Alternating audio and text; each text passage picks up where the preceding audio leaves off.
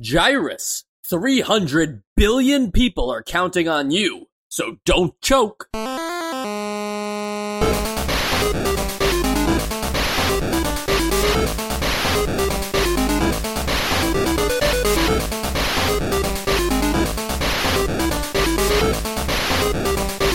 And welcome to Nostalgia, a chronological exploration of every NES game released in North America.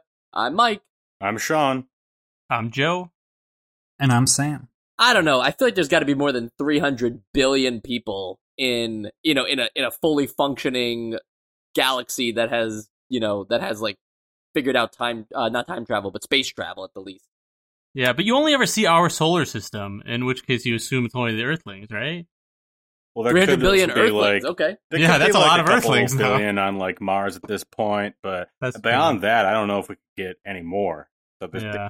it's weird. It's a weird number. Did it say people, or did it say like life forms? People. Oh, okay.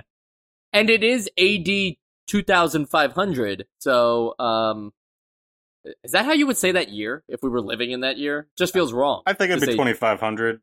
2500, right? Because we were living in the year 2000, so I thought like maybe you would say 2500, but I like the year 2500 better. I feel like if you were like in the year 1900, you'd say 1900, right?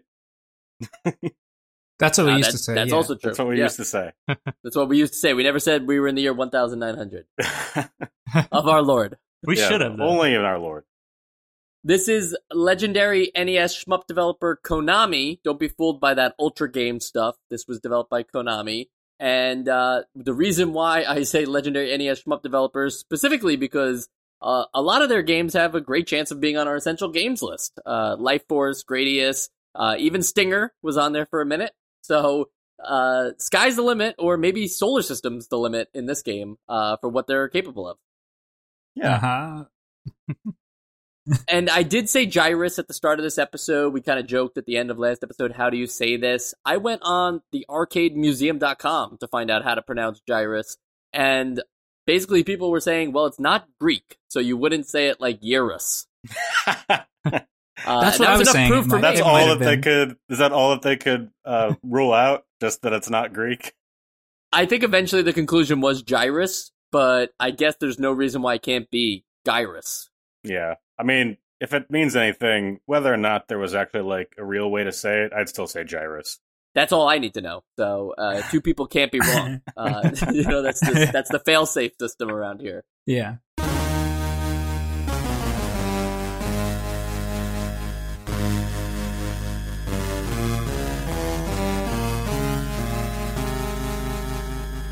Anyway, it's, as I mentioned, AD 2500, and mankind has penetrated the galaxy's fringes, establishing colonies of peace from Mercury all the way to Pluto. Suddenly, the tranquility of the Milky Way erupts into a frothing fury as armadas of alien death ship swarms. Those are their words. I'm not coming up with anything playful here. These alien death ship swarms invade our solar system like killer bees preying on an innocent bystander. You'll notice that none of these alien ships in the game look like killer bees. So now the manual's really getting into the nitty-gritty of it. See, I don't even see that in my manual. I think I'm reading off the arcade manual. I think that's why. Oh, okay. Mm. Yeah. They mentioned that no one is spared by these killer bee death ship swarms. Even beloved Mother Earth is stung. These vicious cosmic Visigoths are war-starved garrisons, and they're led by the immortal Genghis Khan, whom they recruited from Mongolia centuries ago. Wow. That's incredible. So that is okay, because in the other manual it just says Genghis Khan, and I thought maybe like, oh, there's a guy who took that name, out of inspiration in the future or something. They mention it just briefly that a picture of Genghis Khan appears, and Not that's just all, a picture though, a neo-revolutionary portrait yeah. of Genghis Khan. And I don't really understand because the picture doesn't really look like Genghis Khan. And why it's neo-revolutionary, I'm not sure. but it's it also great. just like it like delivers that in the manual as like part of the instructions. Yeah. It's like when the opening screen appears displaying a neo-revolutionary portrait of the savage Genghis Khan, press start. Yeah, That's I love literally what it it's says. how to save the universe, and then no backstory, and it's just when you see the picture of Genghis Khan, press start. I also like that they chose Genghis Khan as like the big reveal that like, oh no, he didn't ever die or lose. Actually, he was recruited he was so good that he was recruited by these aliens centuries ago just to wait to strike once because Earth wasn't enough for him. He needed the entire solar system to conquer. It's incredible. Also, shout out to the use of the word zaptifying, describing how many stages there are. I don't know if that's a word, or even if it was a word, if it has any meaning, but it's great.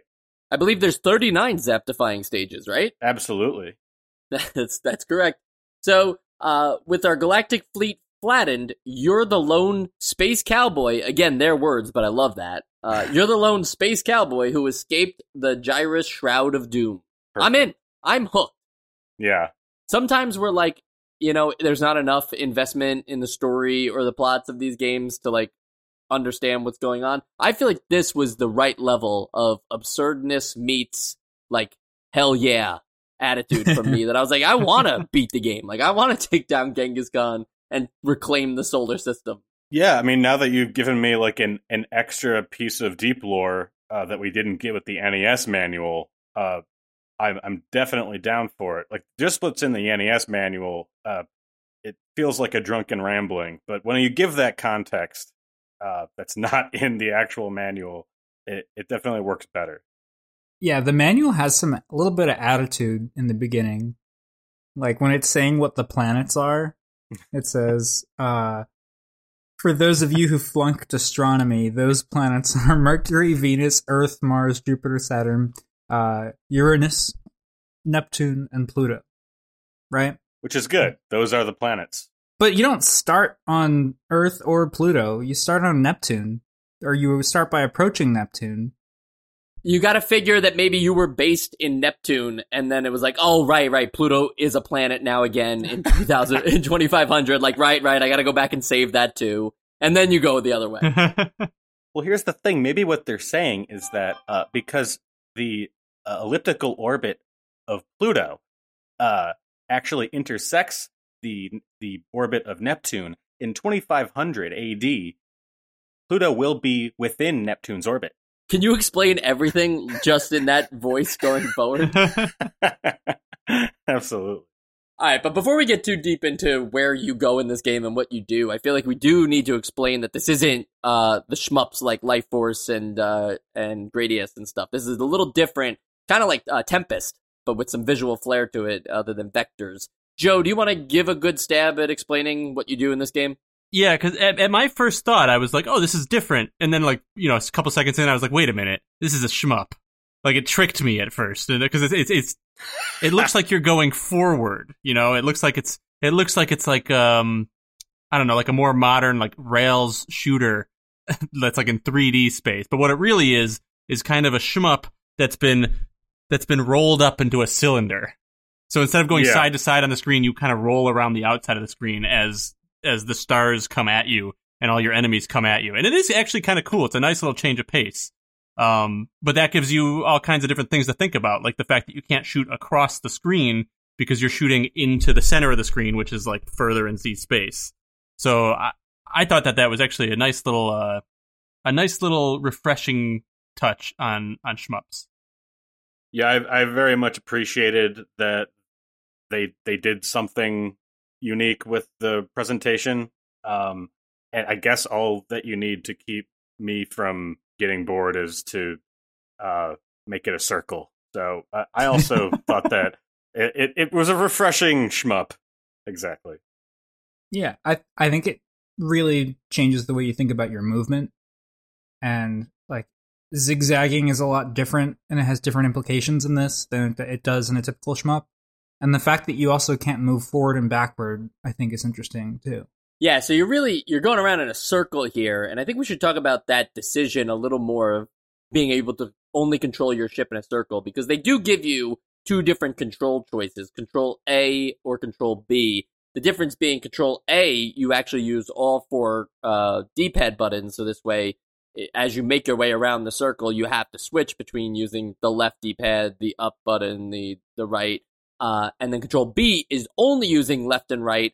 And at times that can get tricky too, because you might be at like, 3, you might be at 3 o'clock, and now all of a sudden left suddenly might feel different than going right if you were locked in that space for a second. Yeah. So you do have to kind of keep track of where you are. Did you guys have a preference, Control A, Control B? I'm actually surprised that they made Control A, which is the more context-based control scheme, that they made that like the first choice. I guess like now, whenever I can't even think of a game in which this is sort of like you're always going around in a circle, but I would assume that it would be this Control B, where you just move left and right, and depending on where you are on the screen, that's going to move you clockwise or counterclockwise. I prefer Control B because it's sort of got like, it just has that one rule, clockwise or counterclockwise. Though I guess Control A may make more sense to some people, that like it's more of like an absolute direction. But yeah, definitely Control B for me. Yeah, I tried Control B first, and I liked it, but it did get confusing when a little bit until you get used to it. When right, I don't remember which one's which, but let's say right takes you clockwise and left takes you counterclockwise. Suddenly, when you're at the top of the screen, that feels reversed. It's not, but when you hit right, suddenly it feels like you're going left.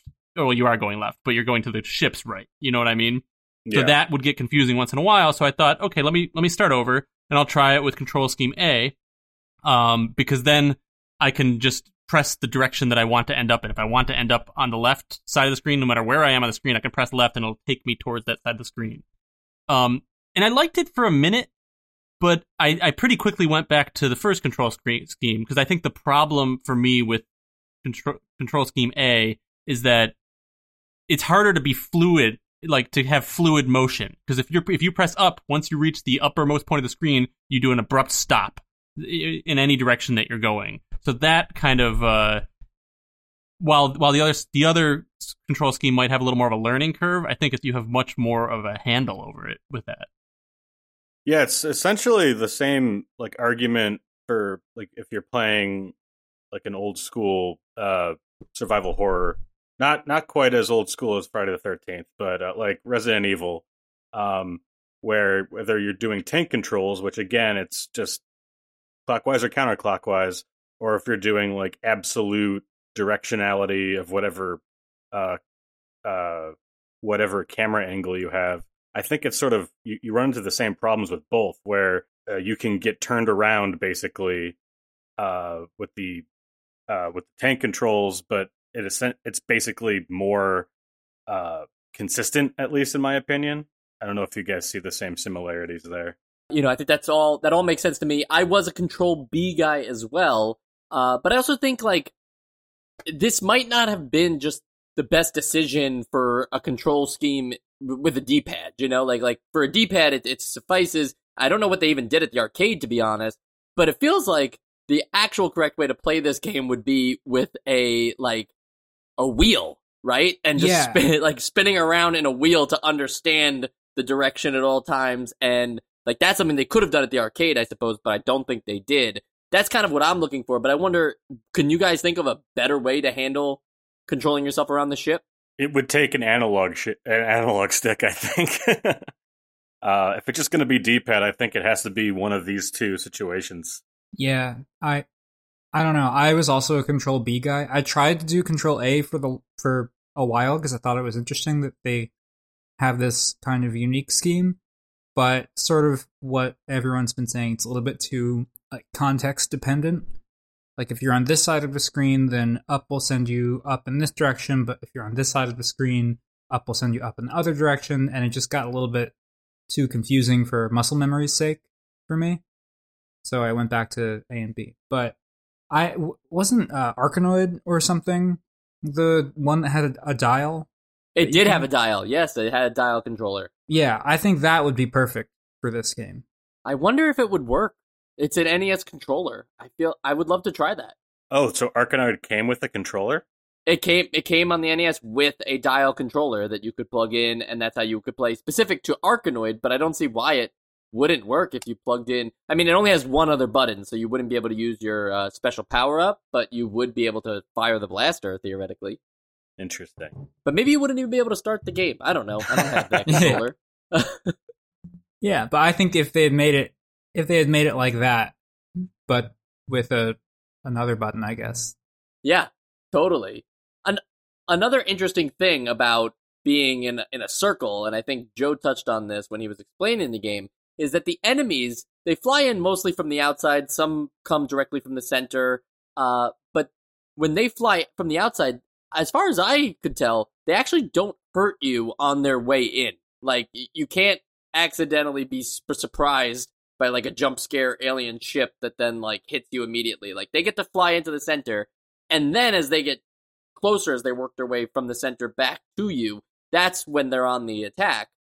But where they place themselves in the center matters, because you're shooting into deep space, so you can't just be on, like, the left side and hit something on the right. You'll just shoot into the left side of deep space. You have to go over there, and it's a little more precise than what we're used to usually with shmups that are either horizontal or vertical, because those you just shoot across the screen, and if it ever makes contact, it makes contact. This, you're kind of shooting into a void. So I like the enemies can't hit you right off the bat and just, take free lives from you. But there's also, like, this interesting challenge of not letting the enemies develop quick enough so that there's too many on a side or that things become overwhelming. Like, you kind of have to attack them while they're far out, because the closer they get back to the outer circle, the tougher it's going to be for the player. Yeah, I think that if they were to make you allowed to get hit as they're coming in, that would have been a deal breaker to play this game at all. But no, I do like the idea of, again, it's sort of like a crowd control thing. But I guess a lot of shmups are like that, where you're just trying to make sure that they can't get back to you, because there are a lot of enemy types that, at least later in the game, make it pretty easy for them to get right up in your grill. And that's sort of what you're trying to avoid the whole time.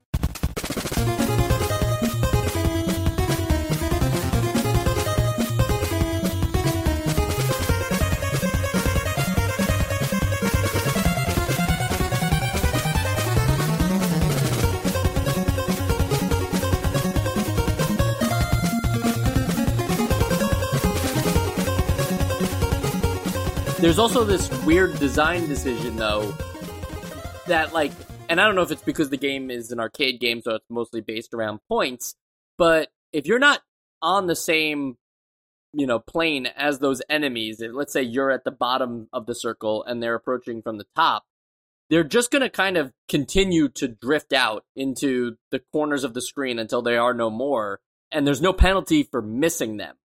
You just don't get those points. But theoretically, you could do, like, a pacifist run where you don't really shoot at anything and just wait till everything enters the center of the screen and then clears back out, and then you'd be able to move on to the next stage, which are referred to as warps in this game.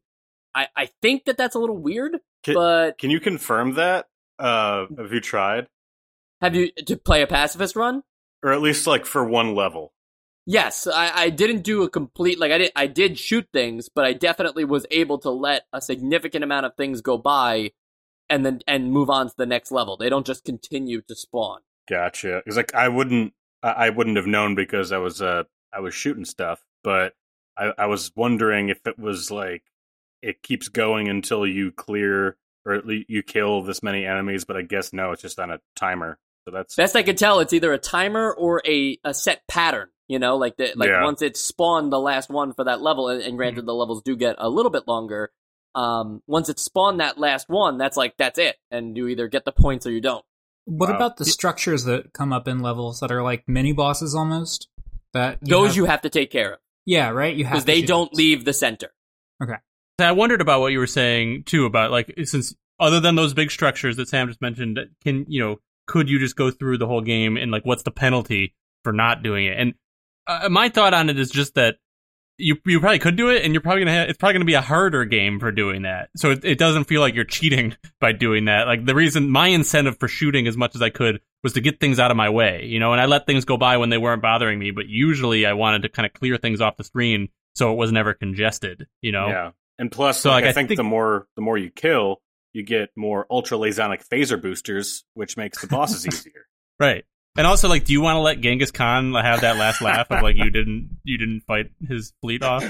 And anybody you let go by is just going to go back to Pluto and clear out that house because you're not there anymore. Right. Yeah.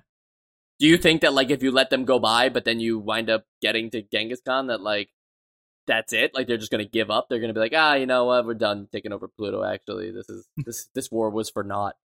Yeah, I think there's an alternate ending. Yeah. Yeah, they just keep going out into deep space. They don't stop. Since we're talking about the game here, I feel like we missed the biggest thing, the eye-opening moment for me at least, starting this game and hearing Toccata and Fugue in D minor. Wow, that was impressive for NES sounds, but also just really brought on the okay, let's do this. I am ready to take down this dreadful fleet of enemies. And then the rest of the music is pretty playful and exciting, and it's a fast boost of stuff. But I don't know, there was an adrenaline kick to that 8-bit version of Toccata and Fugue. Yeah, no, I like the music. I didn't recognize it. I don't know how I didn't recognize it, but it is very energetic. And Sam, you're telling me you felt nothing? When that song came on? When that song came on, you weren't like, whoa, that's awesome. I thought sounds awesome. I thought it was cool, but my first reaction whenever I hear a song that is not there, whatever the game, it's not my first reaction when I hear a song that's not original and specific to the game is oh, they just picked a different song. They didn't come up with one on their own, And even for shame, Konami. I mean, a little bit. That's just how I react to it, because I feel like you have the chance to set the stage for this game. It's your game. You did the art. You did the gameplay, the coding, all of it. Why would you use someone else's song in it? That seems a little weird to me. I don't know. I mean, I kind of thought a little bit of that, especially, honestly, particularly because it was such a recognizable song, and it's just so, it almost feels like a parody at this point because that's, in everything that's supposed to be, ominous. It's that it was maybe that choice that actually threw me off a little bit, but I'll say that I completely that doesn't bother me at all because of how good I think the rest of the music is in this game. I think it's pretty good.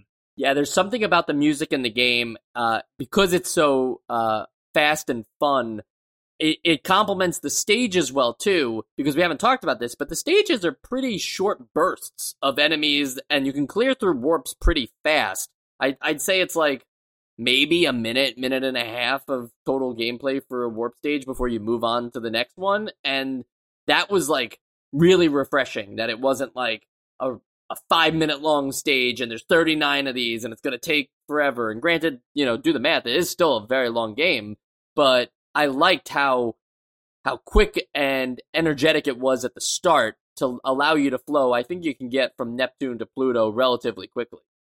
Yeah, I appreciated that, and the between planets, which basically are just the boss battles. They do sort of change up the. I mean, the basic gameplay doesn't change from level to level, but at least they will throw different patterns at you, so it's not a minute of one thing and then another minute of the exact same thing. They do some things to spice it up between these mini levels or warps, I guess. But I guess they could have also just squished them all together, and it would have just been 9 or 10 5-minute long levels. But I guess there's no reason to do one or the other. But I did like the bite-sized nature of them. I also think it was cool the way that they made a few levels between each planet, but still the planets being recognizable landmarks were a nice little bookmark for you, the player, to make you feel like you're making progress. For sure. Yeah, that's what I was going to say. I think it's more about the progress in the decision to make it bite-sized. I don't think that's something that would work for every game. I think Bionic Commando would be really weird if they were just like short 1.5 minute levels and then you just kept moving across. You're like, I'm doing something. You know, in games like that, it kind of does help to pad out the levels to make them feel more epic.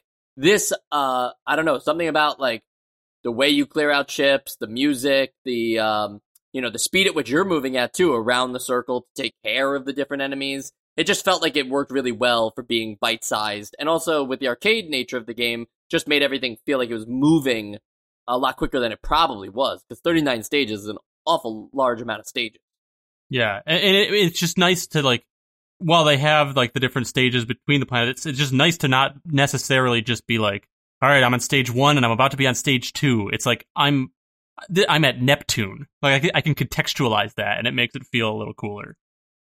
Yeah, it feels more like a journey. Yeah. I also think it's like if you die, and I don't know, in other games, going back to the beginning of a level is like a really like weighty penalty.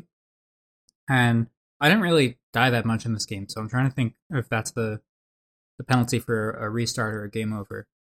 But just something. You're asking when you get hit? Not when you get hit, but when you run out of lives, then the whole game. Oh, I think over? when you run out of lives, I think that's game over. That's game over. Okay, then I just never mind that. But but I also enjoyed the bite-sized nature of it, and it does feel like you're progressing really well. I also appreciated that it in the beginning, you can kind of see a pattern of what the bosses are like, where I think the first two are just blow up these little eyes, and then you move on to another boss, and it's just got more eyes that you have to blow up. And they more or less stuck to that, but there were a few planets that had something new. Like I think Earth, you fight 3 other spaceships that are kind of like you, but coming from the inside.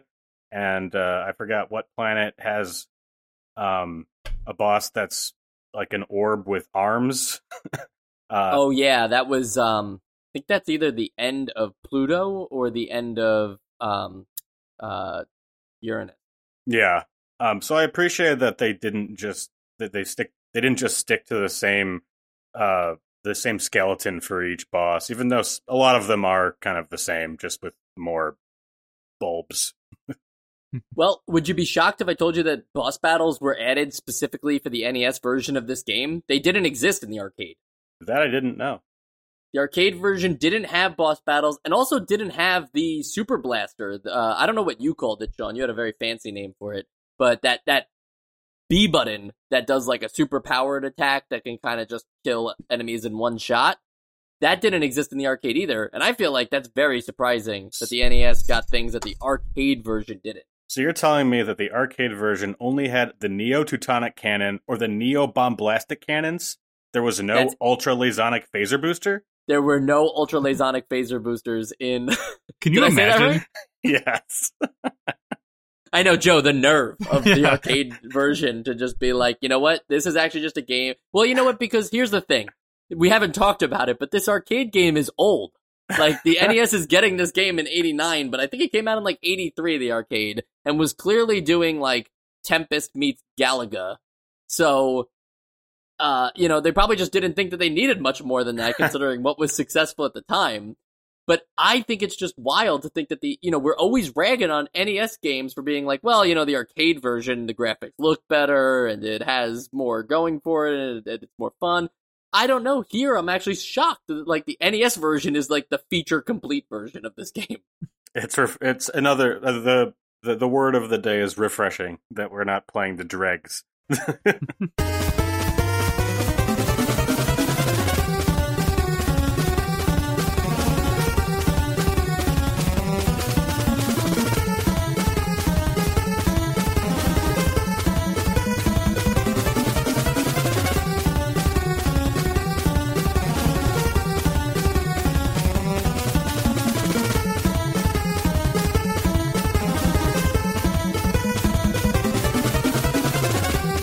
And we talked about saving the solar system as opposed to just some other made-up planets that the developers would make. And Sam, I think you said that felt like a journey. I like that description because I do think that saving our solar system is something important in terms of investment at this early on in video games that we haven't really seen, right? Like, sometimes you get World War II games or whatever, and those are like, relive history in video games. But this is like sci-fi meets grounded, not reality, but groundedness in some kind of way, Yeah, I guess so. If you don't read the manual, and especially if you don't have the extra appendix that you have, it just looks like you're shooting at aliens until at the very end you have to fight the sun. The sun has like a tummy ache or something, and then you have to make it not hurt anymore. And then at the end it just says, there is peace in the universe. So I don't really know how grounded fighting the sun is, but I see what you're saying. At least it's real places. I like the idea that the peace in the universe was just like a coincidence. Like you get to this, you defeat the thing at the sun, and it's like, oh, check it out, there's peace in the universe. I also just like the fact that the ultimate goal of this is to save the sun. Well, that's what was holding us back from peace, right? It's like, we don't know it, but we actually have an evil sun now. You know how, like, in Majora's Mask, the moon is evil? Like, the sun in our reality is actually evil, and we just have to beat it in order to achieve world peace. No, maybe it's like the Mario sun. Oh, the angry sun. Yeah, terrifying. But yeah, even in the manual, though, it says ultimate victory will occur only after you free the solar system's life-regenerating sun. So it's basically saying that they're holding the sun hostage. And I feel like it's got some, what's that Stockholm syndrome. It's like the sun fights you. I don't appreciate that. So there is a lack of power-ups in this game. That's usually what we talk about when we talk about shmups. I don't even know if the dual blaster thing even counts as a power-up. You get it almost immediately, and then it's like, is it even more powerful? Like, what? Now it takes like half as many shots? I doubt it. It felt like it was not doing anything at all. So what do you think? Like, should there have been power-ups that make it so this way you can shoot from, different, like, I don't even know what you would do because you're going on a cylinder here, but like, could you shoot in a spread or shoot from behind you or a laser that could go across the center and actually hit those things over on the other side? Would that just have made the game too easy? Did you not care that power-ups weren't on there? Somebody save me from talking too much? I was just going to say, I think that it could have been cool to have more power-ups. I do think that they'd have to increase the difficulty, but it'd be nice to see. I don't even know what it is, but once in a while you hit something and like two little stars come out and they spiral around the outside. You just said exactly 2 points I was about to exactly say. We should have just said them together. We exactly, them in unison. But yeah, I think that this game is really on the easier end of the shmups that we've played. So it would definitely need a difficulty spike to need power-ups. And yeah, I also thought that was going to do something. I thought that was going to be like, that's just a special way to get stuff on the opposite side of the screen, but I think it was just for flair. Yeah. So it seems like a missed opportunity. Wait. You're talking about the thing that goes around in the center, those two dots, and then connects with you? Yeah. Yeah, I think it's when you get a level those up. Give you the super blaster. Yeah, those give you the dual neo-bombastic cannons. Yes. But where do they come from? The visual element of it makes it look like it's supposed to hurt things. Oh, yeah, sure, right. And it also just like shows us that they can do that. So, like, why not make a bullet that does that? Yeah, exactly. But to answer your question, those come from the mines. So you'll see these little sets of, they look like jacks almost, and there will sometimes be a little object in the middle of them, and if you hit the object in the middle of them, that's what releases those two little things. And that will give you the dual blasters. Oh, okay. Yeah. That's cool. See, I like that. I like that context. I wish I had noticed that because it kind of makes it a little... It's nice that it wasn't just, pick up this power-up. That kind of goes into... Or for me, that kind of goes into this issue that I have with the game a little bit, which is that because of the nature... because they want to show that you're traveling forward through space, they have the background kind of coming at you a little bit, but that's also how all the projectiles travel at that same speed. And sometimes for me, I found that I got the projectiles a little bit confused with the objects in the background. So it just I can see that. It seems a little busy, and so when those things come around, it I don't know. I think it'd be interesting to see more objects behave that way, whether it's things that fire at you or you have to outrun things on the outside that are fire. I think I said the opposite of what I meant to say. You firing those at enemies or having to outrun projectiles that the enemies fire at you that behave that way to a certain point. Yeah, it would have definitely changed up. And to your point about them looking confusing because they look like the kind of the stars that are coming at you, I think one thing they could have done to make it a little easier is make all the stars one color. The stars are like a multi-color, looks like a Pop-Tart. Like it's just like a multicolored like thing of sprinkles coming at you. So then when like a projectile comes at you, it kind of blends in because no matter what color it is, like there are a couple stars around that are that same color, moving the same direction at the same speed. Well, you should be dodging the stars too. Just get good. Oh, right, I should. So 39 stages, chance stages, which are kind of like no consequence, shoot all the enemies and get points, boss battles, and traveling across the 9 different planets, plus a boss fight with the sun, as Sean mentioned. Is there enough here for you guys to continue to play through the entire game, regardless of, whether you're good enough to get there? Did this game, with everything that it has in it right now, hold your attention, or were you hoping for more as the game went on? It's pretty low content compared to what we've been playing recently. I think this would fit better in the early days, like 86. This would sort of be more among its peers in terms of like how much content is in the game. We did get more than what was in the arcade version, but no, I still think that it's not quite a full priced game if we're going by that. Yeah, I completely agree. Like that, I do think I would have seen it differently early on. But also, I mean, I've got to say, I'm just not the guy to tell you. I'm like me personally. No, it didn't hold my attention, but that doesn't mean I think it was bad or wouldn't hold anyone's attention. Probably someone who likes shmups would really enjoy it, but that's why I find these games so much harder to judge, just because of my personal opinion on shmups. Is not particularly positive, which doesn't mean that I think that the game is bad for everyone. It's just not my cup of tea. I think that the gameplay loop is good though. And even though there's not a lot of variation, the main thing that you do in this game feels good to do over and over. And the fact that it's in these little bite-sized bits helps a lot, and I think that helps make you want to go more because it's just this much until I get there, and this much until I get to the bonus stage and chance stage, and a chance to increase my weapons if, let's say, I just died or something.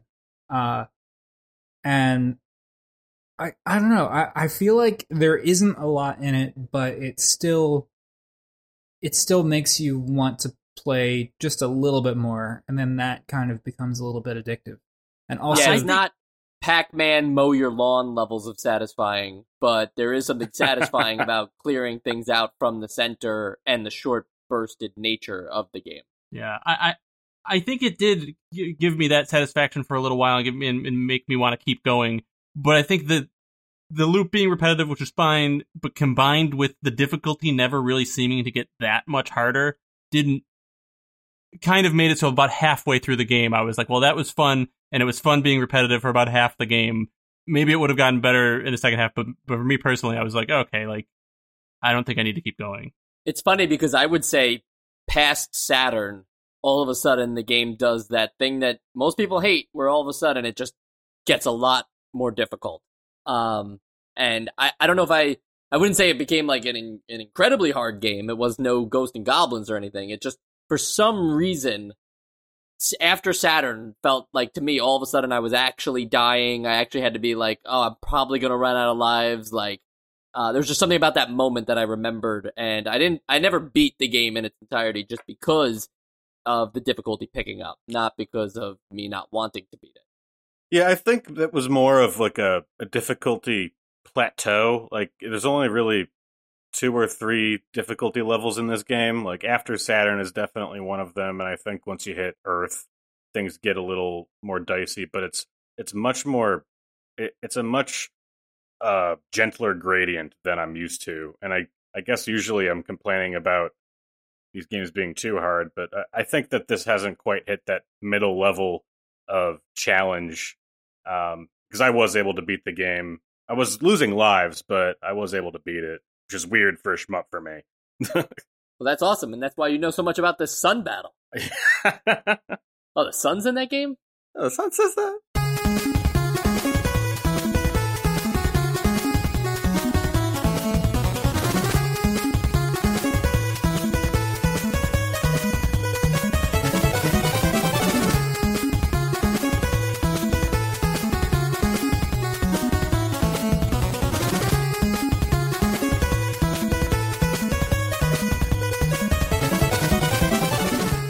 All right, development time.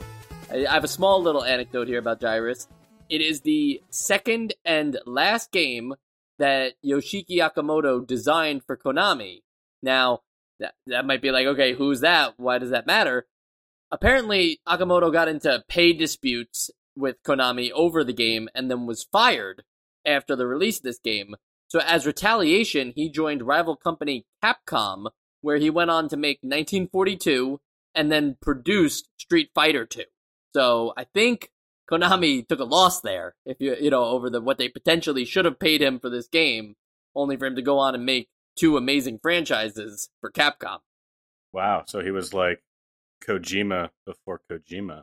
Well, he wasn't the designer of Street Fighter 2, but anybody who's involved in the making of Street Fighter 2 is kind of a big deal, right? Like you're creating an entire genre and community that's worth who knows how many millions of dollars today. For sure. And then for sequels and spin-offs, it's interesting.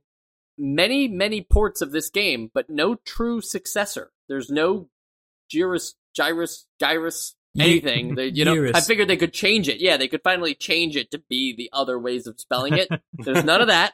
And then there's also just no, spiritual successor either. So instead, I just want to talk about a couple interesting things on the port side.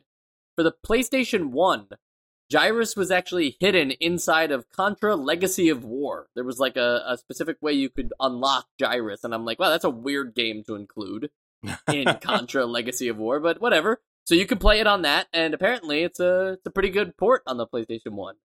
In the Game Boy Advance version, if you put in the Konami code, instead of having it with the GBA graphics, you get a retrofied version of the game that also includes 3 new warp levels at the start of the game before you then go on to play the rest of the game. That feels strange, but I think they knew that nobody was going to play through the entire game and then get the 3 bonus stages. Yeah, so just put them up front. That's a good job there. Yeah, but I mean, if that got out, people would have incentive to play the game a second time. Replay value. Yeah, I mean, people do that all the time for the Mario games, right? You'll buy Super Mario Brothers 1 for who knows, the 5th or 6th time, and then it'll turn out if you beat the game on 8 times in a row, it'll unlock Super Mario Brothers 2 Japan, and people are like, what? No way! And then they go do it. Xbox 360 Arcade, it didn't come out for Xbox 360, it just came out on that arcade platform, if you guys remember that deal. It was download only, you need an online connection. That is the same exact game, but with updated graphics that, in my opinion, have now aged pretty poorly, even just 2 console generations later. So I don't know if I would recommend that one, but it also came there. So it went to everything, pretty much. I didn't list off the other 14 consoles, but neat to see that this game continues to get some life from Konami. Yeah, I can't really see how a space game that is this sort of bare bones can look that bad on the Xbox, but I'll look up some screenshots. Oh, it's not even that it looks bad though, right? Because it's they updated the graphics, so it's just why? At that point, just release the original arcade version to Xbox 360 Arcade. That's what it's called. Anyway, we're going to see if this game has some life of its own, since it never got any sequels or spin-offs, when we decide whether it's on the Essential Games list. All right, it's time for the Essential Games list. We're still in that essential drought where there hasn't been a single Essential game in 1989. And I think every episode, somebody's like, that game should have been Essential. Bandai Golf Challenge Pebble Beach should have been Essential. But, I think that we've been doing an okay job so far, policing the neighborhood and making sure that the right games get on. So let's take a look at Gyruss and try to figure out whether or not it's going to be on the Essential Games list. Sam? Oh, starting with me. Okay. So going into this, I was pretty sure that I wanted to make this game Essential because I thought it did something different that I haven't really seen a lot of games do, and I can't really think of a game that's like this. And it had a fun feedback loop, and it was polished and had great music and all this stuff. But I think that there's just a little bit of a lack of substance that would be required for me to feel comfortable actually voting it Essential. I think we need something like a little bit more variance for it, but it was really close for me. But I think if you like shooters, like shmups, and especially retro ones, then definitely give this one a try. All right, Joe? So I kind of touched on it prematurely earlier in the episode, but I have a hard time with shmups. Not just with playing shmups, but with voting for shmups. I did enjoy this game, but I wonder, did I not enjoy it enough just because I'm not a shmup guy, or did I not enjoy it enough because it's lacking? And I do think that in the end, as much as I think this is a great game, I don't think that necessarily means that it's a must for today. And I do think, especially now after I played it, I kind of was like looking around on like what people think about this game, and I do think that this probably will be one if it doesn't get on, which it looks like if I'm voting it no, then I guess it can't. But we probably will get some messages. So I'm not saying I'm not open to reconsidering in the best of 89 in like 30 years when we get there. But right now, I'm kind of with Sam. I liked it a lot. I think it was great, but I just don't think there's anything about it that's going to make me think like I want to come back to this over some of the other options we've had, or even just at all. So yeah, it's tough. Sorry if that's a little vague or non-committal, but it's hard for me to do it with shmups. That's fine. Sean, give us your vote. Yeah, I'm kind of with Sam, where I'd say that this is lacking some substance. I think that if there was a little bit more variety in power-ups and a little bit more difficult to accommodate for the increase in power that you have, maybe this would be one of my favorite shmups. But right now, it's kind of it's lacking in that regard. So I'm also going to say this is not Essential. All right, 3 no's so far, but seems kind of close. I will say my mind was pretty much made up before we recorded the episode. We talked some things through, and I think that where I landed is exactly where I was after I finished playing this game yesterday. Something about this game, it reminds me of, you hear about games like Pac-Man, Galaga, Donkey Kong, those are really famous arcade games that, you can't get enough praise about them. But they're kind of like spoiled for you in a way because you either experienced them at a very young age or you just know enough about them. So by the time you get to them, there's not like, you didn't get that special hook, like everybody has seen how Donkey Kong is done. Everybody's seen how Pac-Man is played. So even if you're playing it for the first time, it doesn't feel as special. Something about Gyruss here felt really special to me as I was playing it, and especially as an arcade game. And knowing that the NES version, after playing the arcade version too, knowing that the NES version is like just an overall better version of an arcade game, something that we didn't ever think was possible when we started talking about, this would go on our Essential Arcade Games list, but it can't go on the Essential NES Games list. This really feels like to me it deserves to be on the Essential Games list because it's not even a shmup to me. It's just an arcade game. It's just arcade fun. It's silly. It's short. It's sweet. It's enough to keep me hooked on that I wish I could have beat the game. Like I wanted to be good enough to beat the game and I wanted to keep going back to it, but it's also something that I could see myself just being like, well, if I can only make it to Saturn, like who cares anyway? I'll do that. Like I'll just play through that. I wasn't trying to keep track of my score at any time, and I wasn't also trying to keep track of my progress. Like, I just liked the short bursted nature of the game. In many ways, for me, the closest thing I can think of for NES games is that this is like Balloon Fight, you know? People continue to ask me, why is Balloon Fight on the Essential Games list? Like, why does Mike love this game so much? It's just enough simplicity just meets raw fun, you know? Like, Balloon Fight is always going to be fun to me, and I think Gyruss will show that to me as time goes on, that this will be a game I continue to go back to, and I'm just amazed that I never experienced anything like it before. And I know that's crazy, right? Like, we played 20 years of video games since then.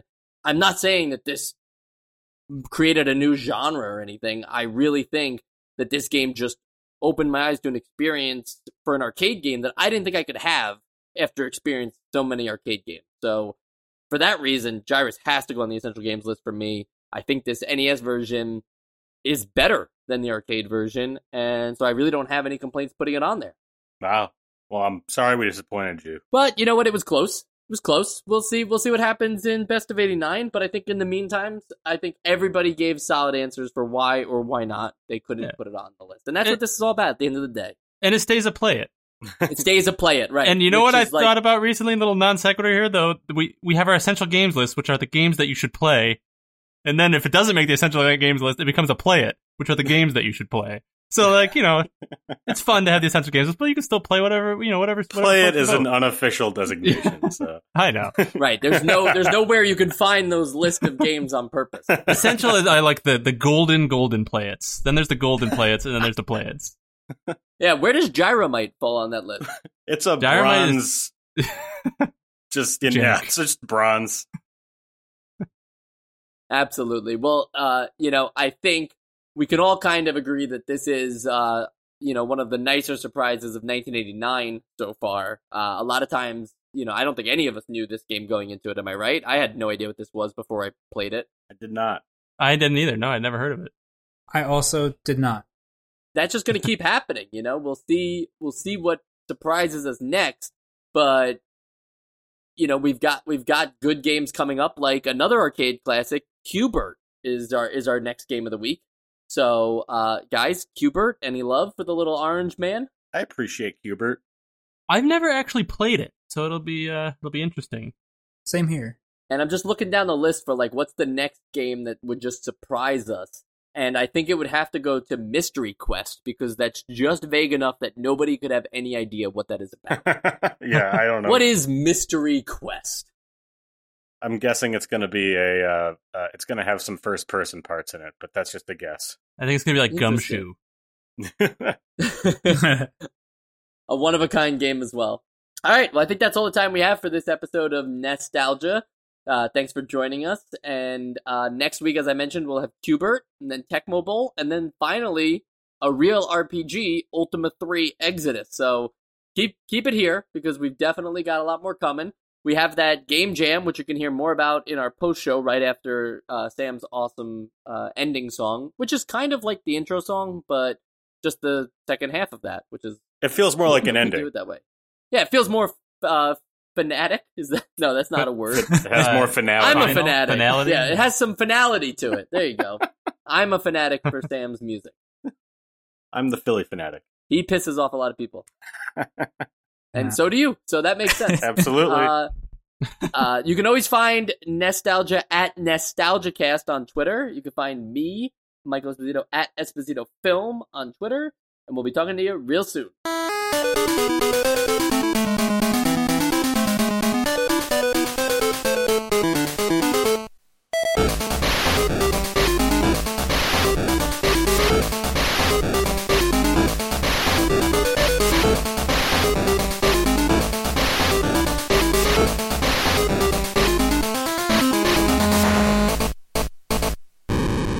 And it's a very exciting day here for Nostalgia, whether you listen at 8 in the morning or, 11 p.m. As long as you're listening on Friday, March 19th, the date we released this episode, this is also the day that we started our Nostalgia Game Jam with, listeners from all over joined in, and some of them are going to make some really cool games, but I don't know anything about making games, so I'm actually going to throw this over to Sam, who could explain what our Game Jam like how that process goes on and what these next 2 weeks are going to be like. So Sam, why don't you take it away?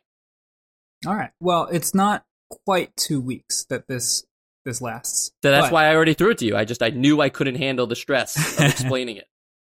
So the Game Jam goes from March 19th, which is today, if you're listening to this on Friday the 19th, until March 28th, which I believe is the following Sunday, next Sunday at 11 p.m. And during that time period, the goal is to conceptualize and then program and then publish a game that looks like it could have been an NES game. So all the games will be in 256 by 240 resolution. They should all sound like an NES, and the control scheme should reflect the NES controller in some capacity, whether that's, however you want to map the controls. There should be a D-pad, start, select, and an A and B button somehow incorporated into it. And that's about it. We're also going to have an optional theme that I guess at this point will be announced. And if you are making game, I guess this is, if you're listening to this and you say like, wow, I'm not doing anything this weekend, that sounds great. Then you can go over to itch.io and look at the Game Jam section, and it'll be going on. You can sign up right away. That sounds jammerific. There we go. I think we got one. No. But also, if you want to just check out the Game Jam and just kind of stay tuned on it, these people will be submitting their games so you can play them and see what you think of them. And that's what we're going to do. We're going to play the games once the Game Jam is over, and then we're going to talk about them on a special episode of the podcast. And it's going to be super fun. And I think that's about it. I agree with all of that. And now that we have Joe's sign off, there's nothing else we can do except wait until the fabled March 28th, assuming it happens this year. And if it does, that's when the jam will end, and we'll start diving into these games, and we'll give you an episode. When? Can't say for certain. Soon? Absolutely. But what really is soon in the concept of time? You'll just have to keep listening to Nostalgia every Friday at 8 a.m. specifically. We're going to start deleting the episodes at 9 a.m., so make sure you save them fast. I kid, of course. Nothing gets deleted. Everything is forever. And so is Nostalgia. So keep checking in and keep listening and enjoy your week or whatever you do.